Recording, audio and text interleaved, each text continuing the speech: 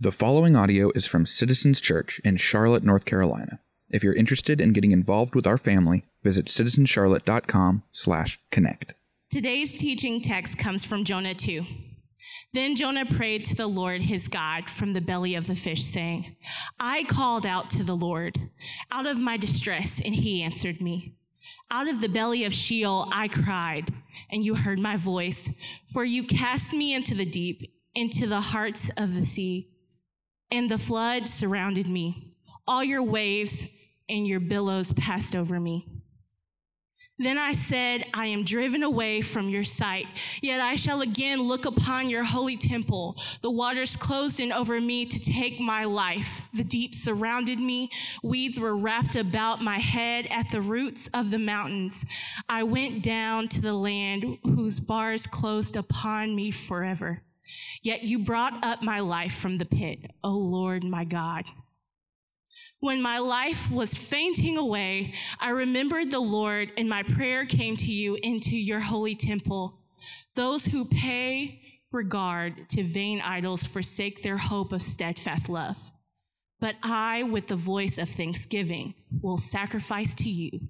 What I have vowed, I will pay. This is the word of the Lord. Well, family, good to see you. If we haven't met before, my name's Garrison. I'm one of the pastors here. Excited for tonight. We're going to be, like Keela just read, in Jonah 2. So if you got a Bible, you can flip there. It's going to take us a little bit to get there, but we will, I promise. Let me pray for us, and then we will get into God's Word together. Father, we're thankful to get to gather. We thank you for the sacrifice of your Son that makes it possible for us to be family. Jesus, we thank you for making us right with yourself and also right with one another in your ministry of reconciliation. Be with us tonight as we open your word. Help it to form and shape us into the people that you want us to be. In your name, Jesus, amen. All right, so quick recap if you're just hopping in with us. We're studying the book of Jonah, and the big picture theme of the book is really that we're stepping into two realities. One is that Jonah rebels against God. Jonah consistently, over and over again, is going to reject God, and we do the same. We run from God. But secondly, God chases Jonah down. Over and over again, he's consistently gracious to him and to us. We sin and rebel, and God keeps coming after us. The book of Jonah is not just about a guy and a fish. It's about a lot more than that, and we're going to keep seeing that every week. So as we get started tonight, I want to pick up where we started, or where we ended last week, at the very end of the first chapter in verse 17. So just look to the last verse right before chapter 2. Let's read it together. Jonah 1:17, and the Lord appointed a great fish to swallow up Jonah. And Jonah was in the belly of the fish 3 days and 3 nights. So we got a little bit of a speed bump before we get into chapter 2. And that's the reality of a guy gets swallowed by a fish and lives. And not only lives, he lives inside of the fish for 3 days. What do we do with that? I think for some of us, we don't really have a problem with verses like these in the Bible, the miraculous. But I think the reality is for many of us, this makes us really uncomfortable. We don't really know what to do with this. Or it's the reason why we find the Bible hard to believe outright. Or maybe that's not you, but you at least know somebody that fits into that category where you just read stuff like this and you're like, come on, there's no way, right? So I just want to spend a little bit of time talking about Jonah and really the idea of the miraculous at all. The first thing I'd tell you about the book of Jonah, trying to figure out if it's real or not, is to look at Michael Packard. Michael Packard. You're probably like, who is that? Let me tell you. He's a lobster diver. He lives off the coast of Cape Cod. A year ago, he was swallowed by a whale, and he survived. So what I'm here to tell you is that the best defense, the best apologetic for the book of Jonah is a 1,000-word article that the USA Today posted roughly 18 months ago. You're welcome. You can Google that. I'm mostly joking. It's totally anecdotal. Here's the reality. When it comes to the miraculous, when it comes to looking at stuff like Jonah and the whale, is that when it comes to this stuff, you have to look to Jesus first. have to look to Jesus. Here's what I mean by that. One, the whole of Christianity hinges on the resurrection.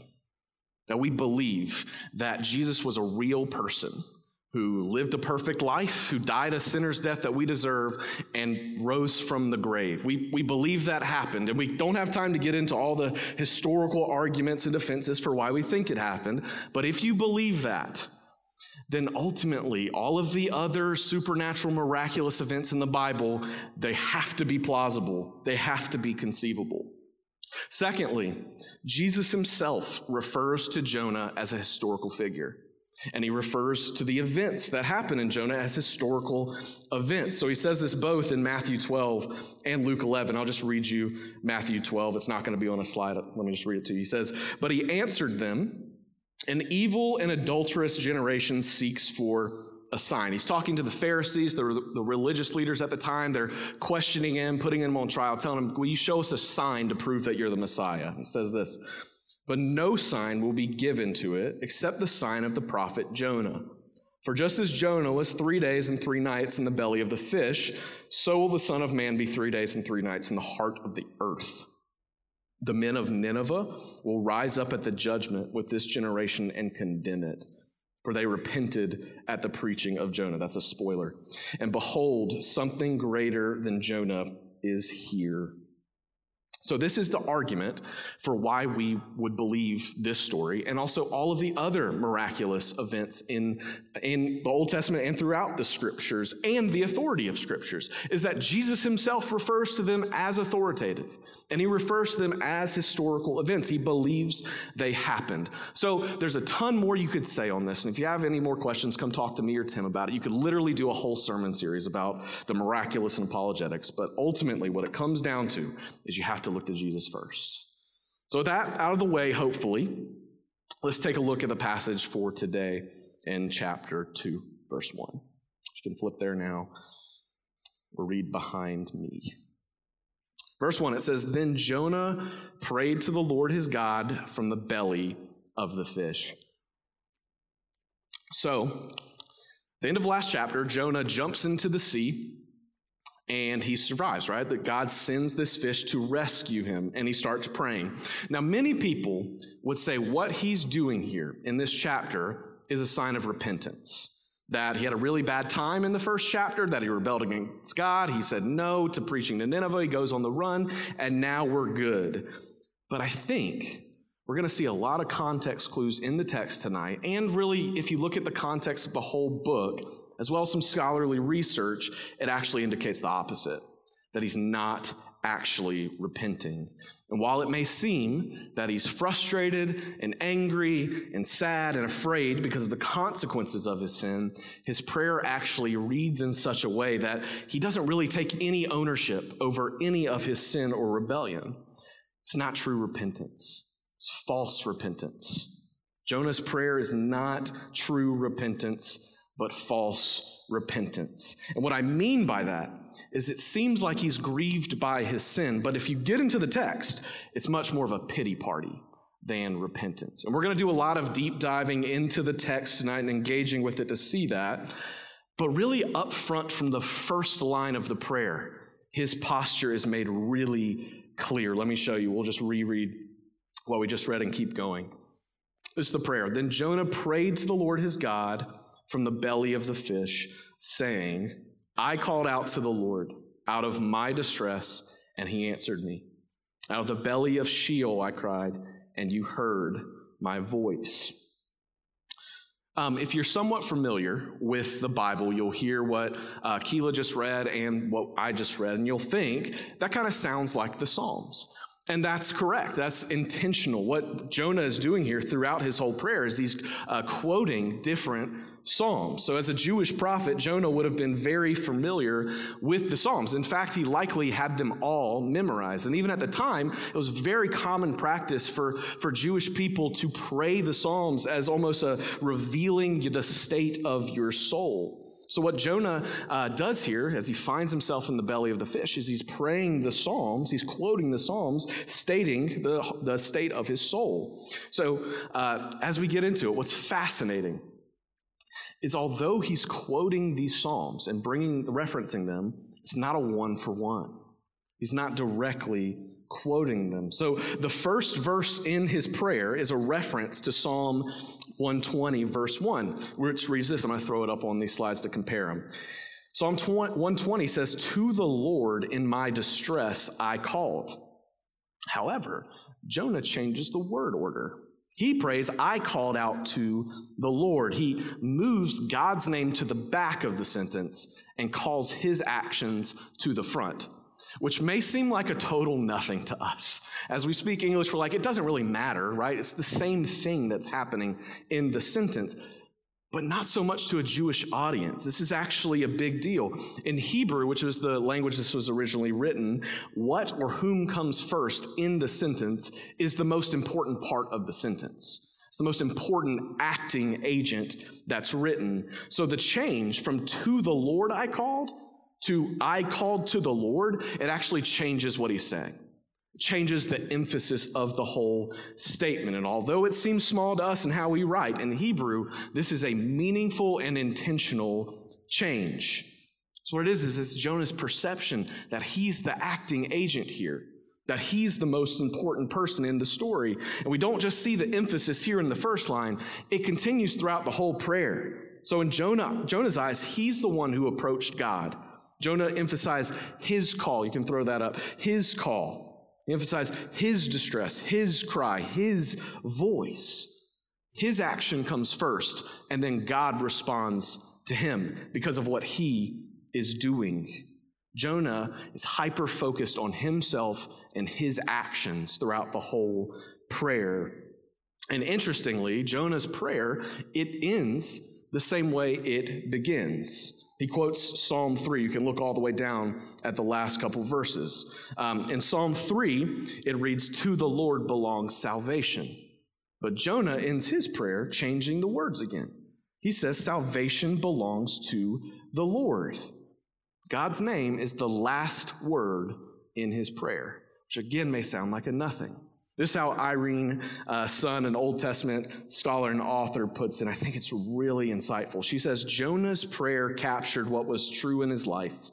Jonah came first, God last.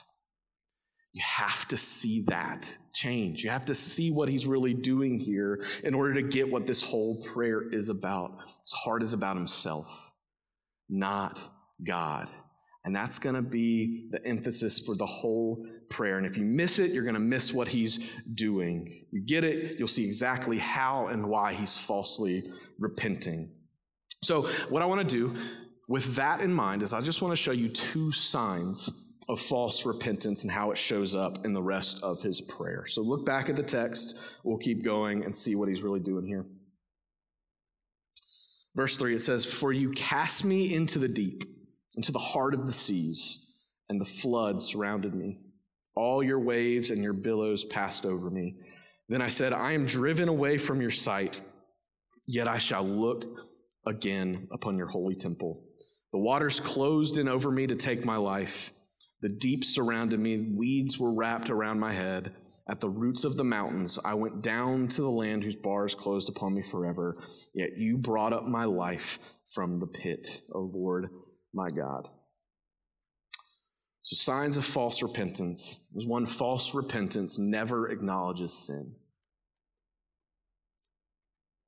False repentance never acknowledges sin. So if Jonah is repentant in his prayer, where's his confession? Where's he confessing his sin at all? If this is supposed to be a heartfelt, repentant kind of pivot, change of action, where does he own it? Where does he take responsibility for his actions at all? Remember all the stuff that happened in chapter 1? Like the Bible literally uses irony and satire to emphasize how off he is. That God calls him, says, "Hey, Jonah, go to Nineveh." And it says, Jonah rises and tries to go thousands of miles away to a different continent. That's ridiculous. Says he gets on the boat, God tries to get his attention, and he jumps into the sea, most likely to kill himself, not to repent. So if this is a prayer of repentance, where's the confession? It's not there. Not a word on his sin, not a word on what he's done wrong, just that he's desperate, that he's worshiping God and he will worship God, but nothing on how or why he's actually in the situation he is. In fact, it seems like he's actually angry at God, that he's blaming God for what's going on in his life. Like God is putting him through some type of trial, because that's what he does to the righteous people, like righteous suffering. So throw it back up there, Megan. It says, you cast me into the deep. Is that true? He jumped in. He says, I am driven away from your sight. Again, he's blaming God for this. And in chapter 1, it says he ran away from the presence of the Lord. He did it. He wasn't driven from God. He runs from God. It all doesn't really read right. So Psalms generally fall into two buckets. You got Psalms of thanksgiving and Psalms of confession. It's the genre, so to speak. So Psalms of thanksgiving are written because God delivers his people who were looking to him for deliverance. And that matters. It's people that were looking to him for deliverance. And the genre of Jonah's prayer is thanksgiving, and that doesn't fit. Because, yeah, God rescued him, and he should be thankful, but in the midst of it, he's totally disconnected from what's going on. Jonah wasn't seeking deliverance from God. He wasn't seeking God at all. He was on the run. He was rebelling. He never sought him. In fact, the unbelieving pagan sailors begged Jonah, hey, will you pray to your God? And he doesn't. He just jumps in. Like he's totally off still. He wasn't righteous in any way. Theologian Daniel Timmer says it this way. Jonah, although he is unquestionably in dire straits because of his own disobedience, does not even recognize his sin, and so utters not a word of confession. It's just a continuation of his posture towards God and towards what's going on in the first chapter. And it's going to get even worse. So look back again. Keeps praying. He says, when my life was fainting away, I remembered the Lord, and my prayer came to you into your holy temple. Notice he's still doing the same thing. I remembered the Lord. Those who pay regard to vain idols forsake their hope of steadfast love. But I, with the voice of thanksgiving, will sacrifice to you. What I have vowed, I will pay. Second sign of false repentance was that false repentance plays the victim. Plays the victim.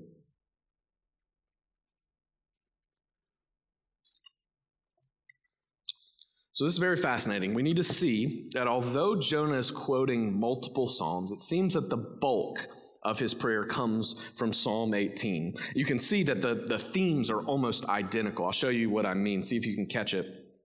So Jonah 2 through 3, and Psalm 18, 4 through 6. I kind of just highlighted what stands out. So he says, I called out to the Lord out of my distress, and you see the reference to Sheol. Out of the belly of Sheol I cried. Almost the same thing in Psalm 18. The cords of Sheol entangled me. In my distress I called upon the Lord. Same imagery, same need. If you skip down to verse 5 and 6, and then 15 and 17 in Psalm 18, same deal. It says, yet you brought up my life from the pit, O Lord my God. Same deal. He sent from on high. He took me. He drew me out of the waters. Again, being laid low in need for God to rescue him out of the depths. And then lastly, you see it in 7 through 9 and then 18:6. When my life was fading away, I remembered the Lord, and my prayer came to you into your holy temple. Almost word for word, the same thing. So even though it's not a one-for-one direct quote, thematically they're almost the same. Themes of needing to be rescued, being cast away, even the same direct references to Sheol, to the depths. It all sounds very similar. And it actually makes a lot of sense. Why? When you know the context of Psalm 18. So Psalm 18 is David's reflection on being on the run from King Saul. So we've spent a ton of time on David's life recently, but essentially what happens is that God points him to be the new king of Israel, but the current king, Saul, doesn't like it. So for the next couple years, David is on the run, although innocent and righteous, from Saul, hiding out in caves, praying for God to deliver him because he's innocent. Psalm 18 is the psalm of an innocent, righteous sufferer on the run. So think about that.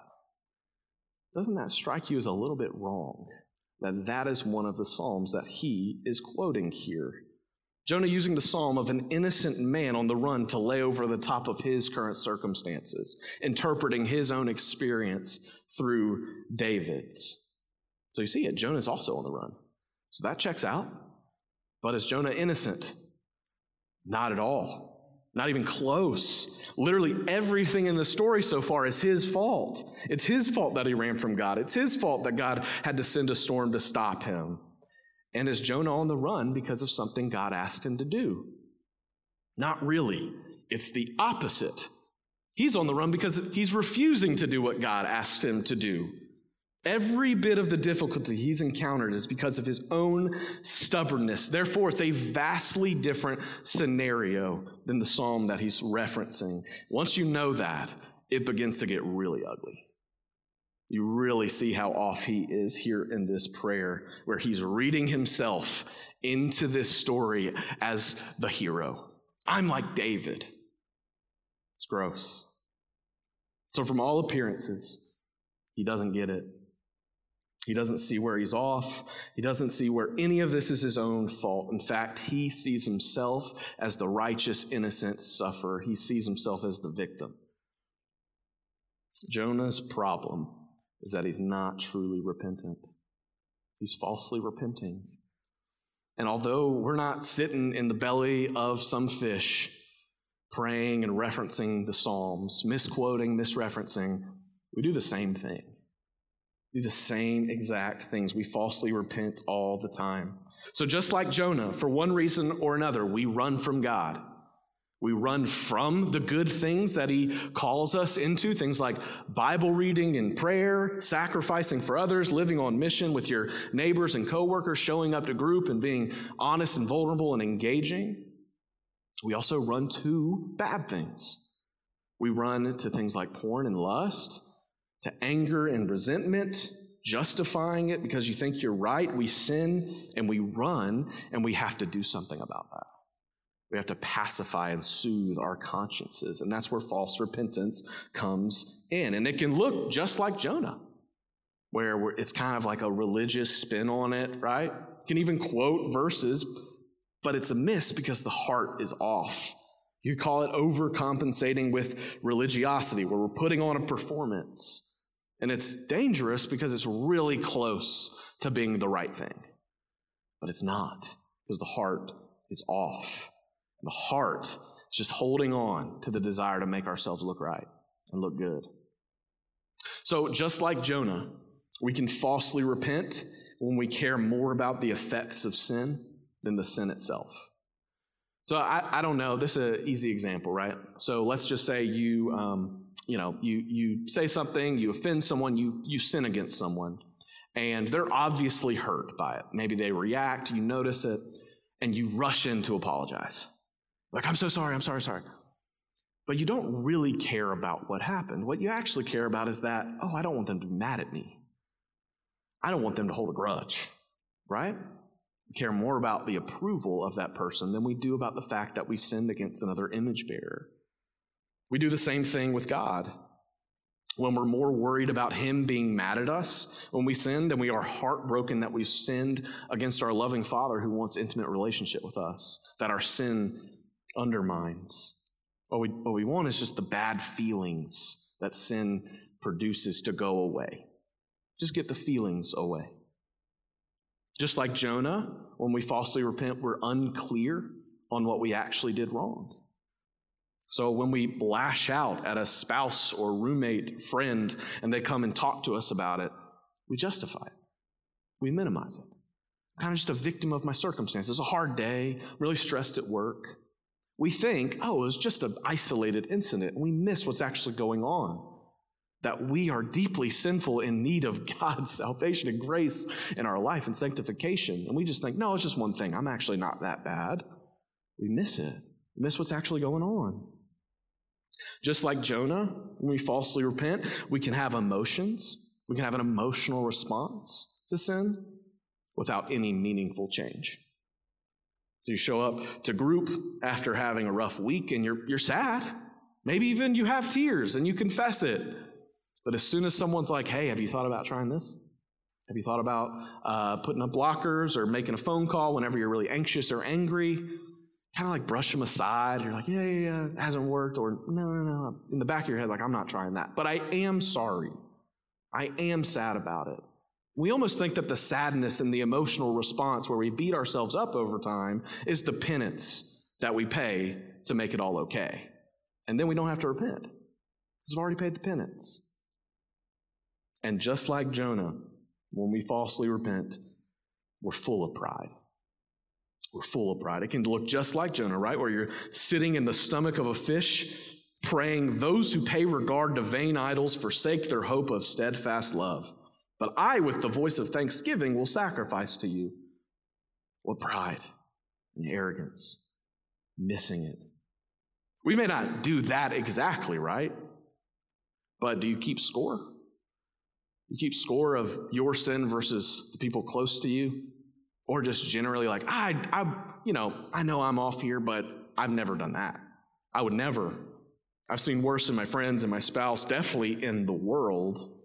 We're prideful. All of those things would indicate a heart that is not really repentant, because true repentance is different. The way 2 Corinthians 7:10 would say it is this: godly sorrow brings repentance that leads to salvation and leaves no regret, but worldly sorrow brings death. Worldly sorrow brings death. That's what false repentance is. It's a self-centered sorrow that results in no lasting change and ultimately death. Spiritual death, relational death. False repentance is a self-centered sorrow that results in no lasting change and ultimately death. But true repentance is a gospel-centered sorrow that results in transformation and life. Transformation and life. So where false repentance cares more about the effects of sin than sin itself, true repentance sees that our sin is an offense against God, others, and ourselves. It sees that sin goes against the grain of what we're designed for and how we're supposed to relate to God and others, namely love, sacrifice. False repentance is unclear on what we did wrong. True repentance has spirit-empowered self-awareness. Where we see it, there's clarity, there's heartbreak. True repentance sees sin clearly, and we grow ever more disgusted with its presence in our life. False repentance is emotional with no change. True repentance is not reliant on emotions. Can you have an emotional response to sin? Yeah, absolutely. You should hate it. But it's ultimately about the action. True repentance runs from sin. It finds new ways to avoid temptation. It confesses before the sin has even happened. Picks up the phone and it calls and says, yeah, I'm feeling tempted. I'm feeling anxious. I'm feeling angry. And I need help from you and I need help from God. Will you pray for me? False repentance is prideful, but true repentance is deeply humbled by our sin and our need for the grace of God. Or we, instead of digging our feet in and justifying and minimizing it and thinking, I'm not as bad as X, Y, and Z, true repentance is just horrified by the sin, its presence in our life, and humbled by the truth that our only hope is not us and what we do and how we call out to God, but what God has done for us. That our hope for transformation and salvation is by grace through Christ alone. There's no arguing with God about it. There's no saying, yeah, God, I know that, I blew up again, but I've gotten really good at scripture memorization. Got a lot of verses, all-time high. No, that doesn't matter. True repentance knows that we can't justify ourselves and we're laid low by sin. True repentance is humble. It's self-aware, empowered by the Spirit. It's active. Because at the heart of it is this: true repentance is a change in worship. True repentance is a change in worship. At the heart of what repentance is for us to exchange our idols, what we really worship, for God. Because before it's a change in what we do, how we talk, how we spend our time, it's a change in who and what we worship. So just like Tim talked about last week, Jonah's problem was not just an obedience issue. It wasn't just the fact that he was unwilling to go to Nineveh. It's a worship issue. And God's after his heart, ultimately. That's why God picks Jonah to go in the first place. He knows the state of his heart. He was rooting out his idols, the God that Jonah really worshiped. And that God is himself. The God that Jonah really worships is himself. So no, he won't go to Nineveh. Because to go to Nineveh means that his life might be in danger. Even though he knows who God is, he claims even to the sailors that I worship the God of heaven and earth, and I know he'll go with me, but that's not even on his radar.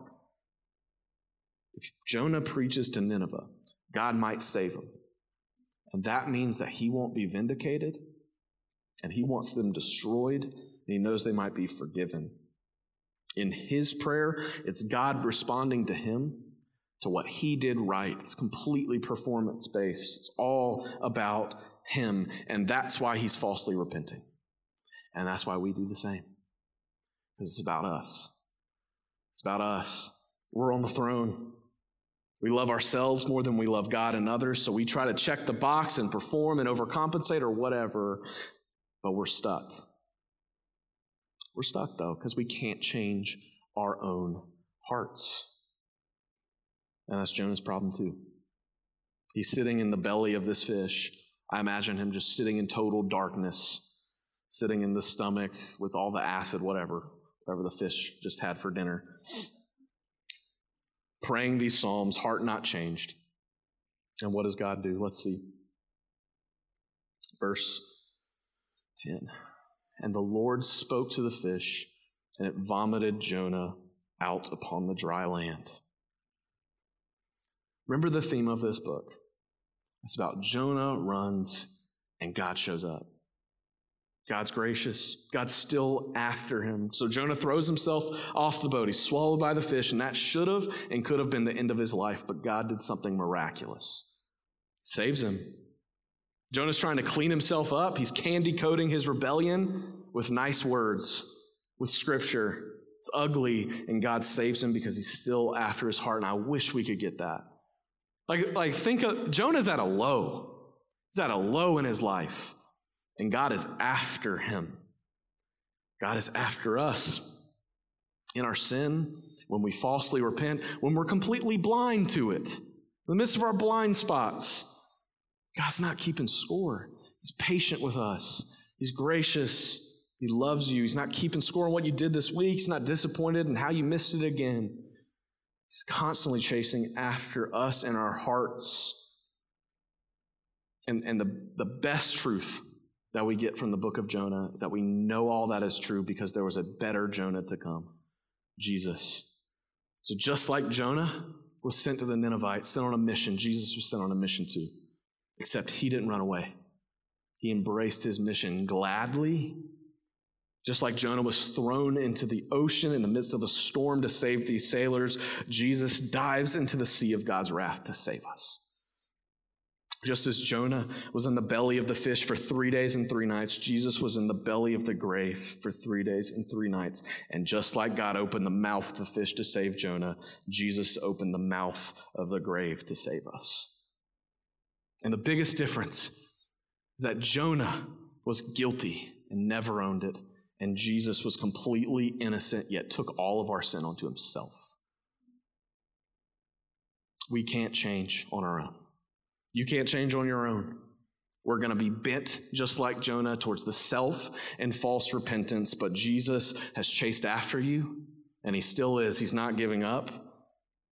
We have to look to him.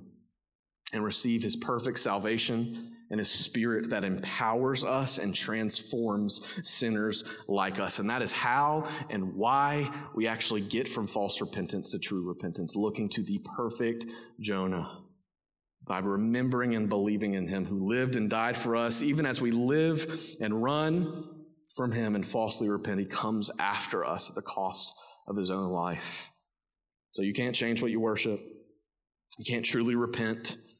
You need the grace of Jesus to change your heart. And we have confidence and hope and joy that that is exactly what he's promised to do and what he is doing and has done in us. Let me pray for us.